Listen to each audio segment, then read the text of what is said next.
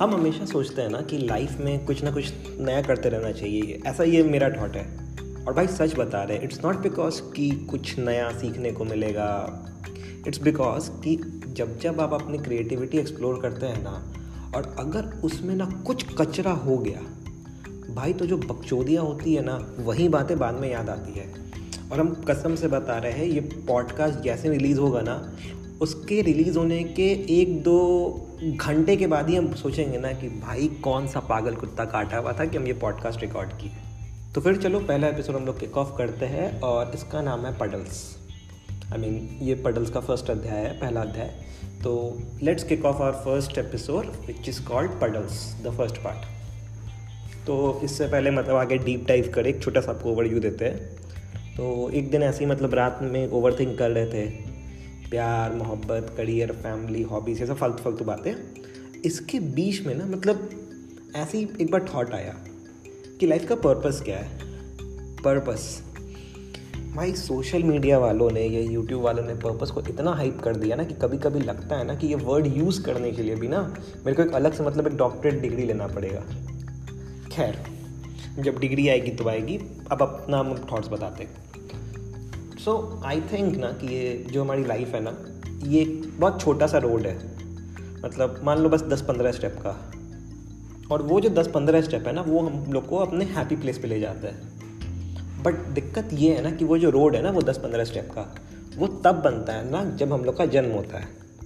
So obviously 1-2 साल बाद उस रोड में गड्ढे ही गड्ढे होंगे, गड्ढे पडल्स ही पडल्स होंगे। साला गड्ढे ही नाम रख देना चाहिए था पॉडकास्ट का।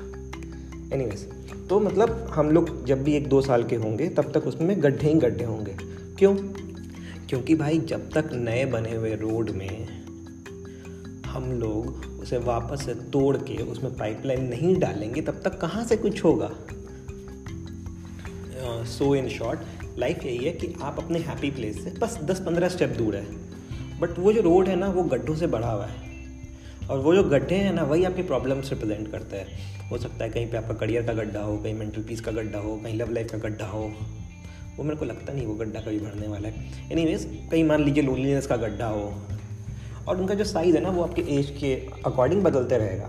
कोई गड्ढा बड़ा हो जाएगा, कभी कोई छोटा हो जाएगा, कभी कोई गड्ढा फिलअप कर देगा, कोई गड्ढा और खोद देगा।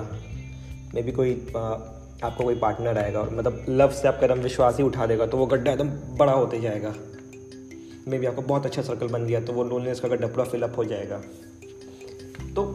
तो ऐसे उन गड्ढों का साइज़ चेंज होते जाता है। बट जब आप छोटे हैं, अगर हम लोग इन जनरल बोले तो 10 साल के अंदर, आपको घंटा कोई फ़र्क नहीं पड़ता है भाई उन गड्ढों से। बच्चों लोग को देखते हो गड्ढों के पास, वो लोग कूद कर छप छप करते रहते हैं उसमें। ये मम्मी पापा अलग हो गए, अब 2 जगह से टॉफ़ी आएंगी, मेरा कोई दोस्त नहीं है, ये हमको अपना खिलौना शेयर नहीं करना होगा। सिबलिंग से दिन भर लड़ाई चलता है, ये आज भाई से लड़ाई हो गया, ये आज बहन से लड़ाई हो गया। इसका हम आराम से अपने रूम में जाके बिना कुछ करके अपना एक कासल बना लेंगे, उसमें मस्त राज करेंगे। या फिर आज कोई मेरे से कार्टून नेटवर्क नहीं छीन सकता, हम दिन भर कार्टून नेटवर्क देखेंगे।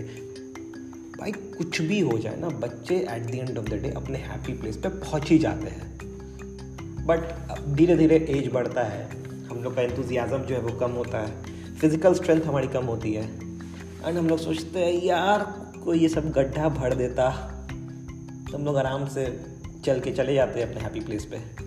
और तब हम लोग अपना प्रॉब्लम्स टैकल करना स्टार्ट करते हैं। बाकी बातें कभी और। टाटा।